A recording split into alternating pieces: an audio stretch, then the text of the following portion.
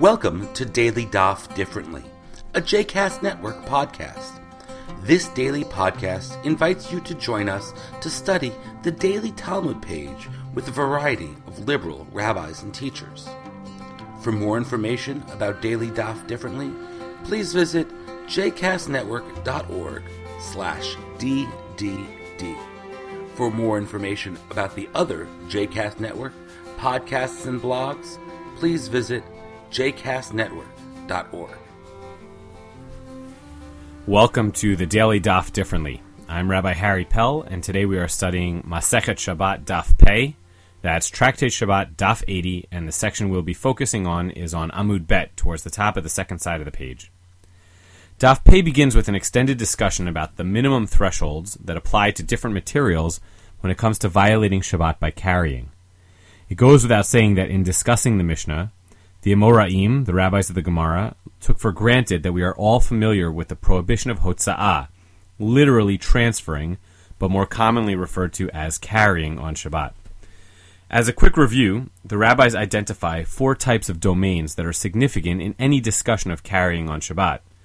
The 2 most important of which are public domains, Reshut HaRabim, and private domains, Reshut HaYachid.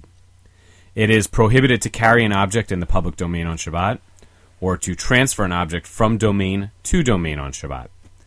The only exception to this is when individuals combine, or literally mix, their domains to form an eruv, or when we enclose a public space to render it, legally speaking, a private domain, also referred to as an eruv. All that having been said, the ongoing discussion in the Gemara revolves around the following essential question.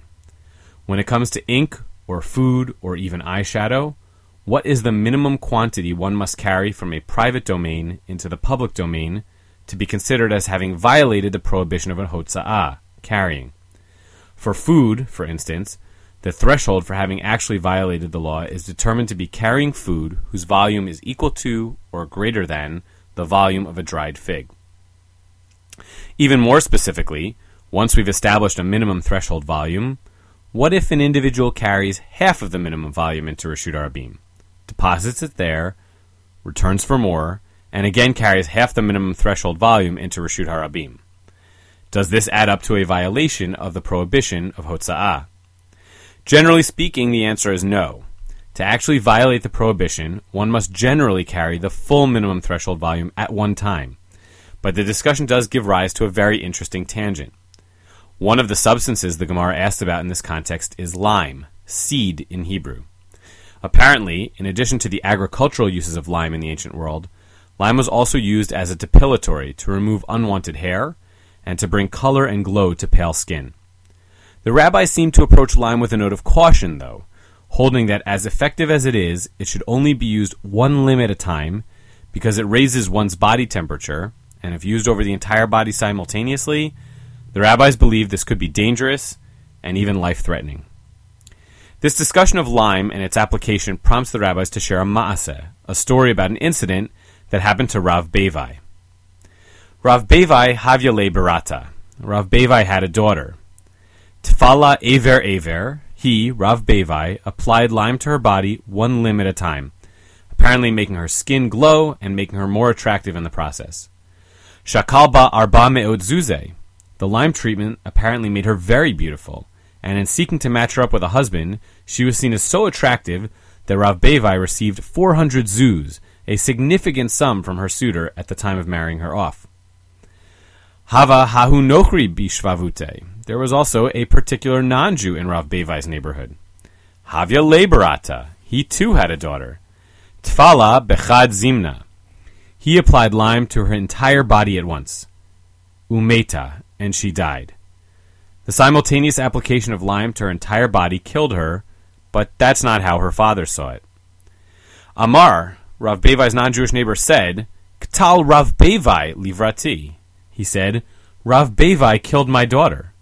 The neighbor essentially blames Rav Bevai for his daughter's death. Even if it was the neighbor's actions that killed her, in his mind, they were based on Rav Bevai's earlier actions. Whoa, what is this crazy story, and what is it doing here? First and foremost, this story seems to be a window into the reality of the time period, including the gender reality. And even if the particular details don't ring true, at the very least, the way the Gemara portrays the characters in the story is indicative of the time period. Let's see how many stereotypes and cliches we can identify. Rav Bevai has a name, his daughter does not. For that matter, the non-Jewish neighbor gets a title, but not a name, and his daughter certainly doesn't merit a name. The non-Jewish neighbor doesn't seem to be all that bright either. And Rav Bevai's concern as a father for his daughter, without a hint of shame, seems to be more invested in making her a more attractive potential mate and himself a wealthier father-in-law than in her welfare or happiness. Putting all that aside, though, I think this story, and hence this daf, still has a strong message to share. And it is a message of personal responsibility. According to Rabbeinu Hananel, an 11th century North African commentator, the neighbor accuses Rav Bevai wrongly, because had he followed Rav Bevai's example to a T, applying the lime limb by limb, the daughter would have indeed become more beautiful, and instead, by applying it to her whole body, the neighbor killed his own daughter. To Rabbeinu Hananel's mind, and I have to admit to my mind as well, when you strip away the potential misogyny and xenophobia in the story, what you're left with is all too common in human nature. We take credit for our own successes, but we blame others for the negative outcomes of our own actions. Perhaps the message of the daf is that we all make mistakes. Hopefully none as tragic as liming our relatives to death, but even in the case of our serious mistakes, even when they have significant negative repercussions, better that we own our mistakes than cast blame inappropriately on others. Thank you, and Yishar Koach. I hope you enjoyed today's Daily Daf Differently, and I look forward to sharing more Talmud insights in the future.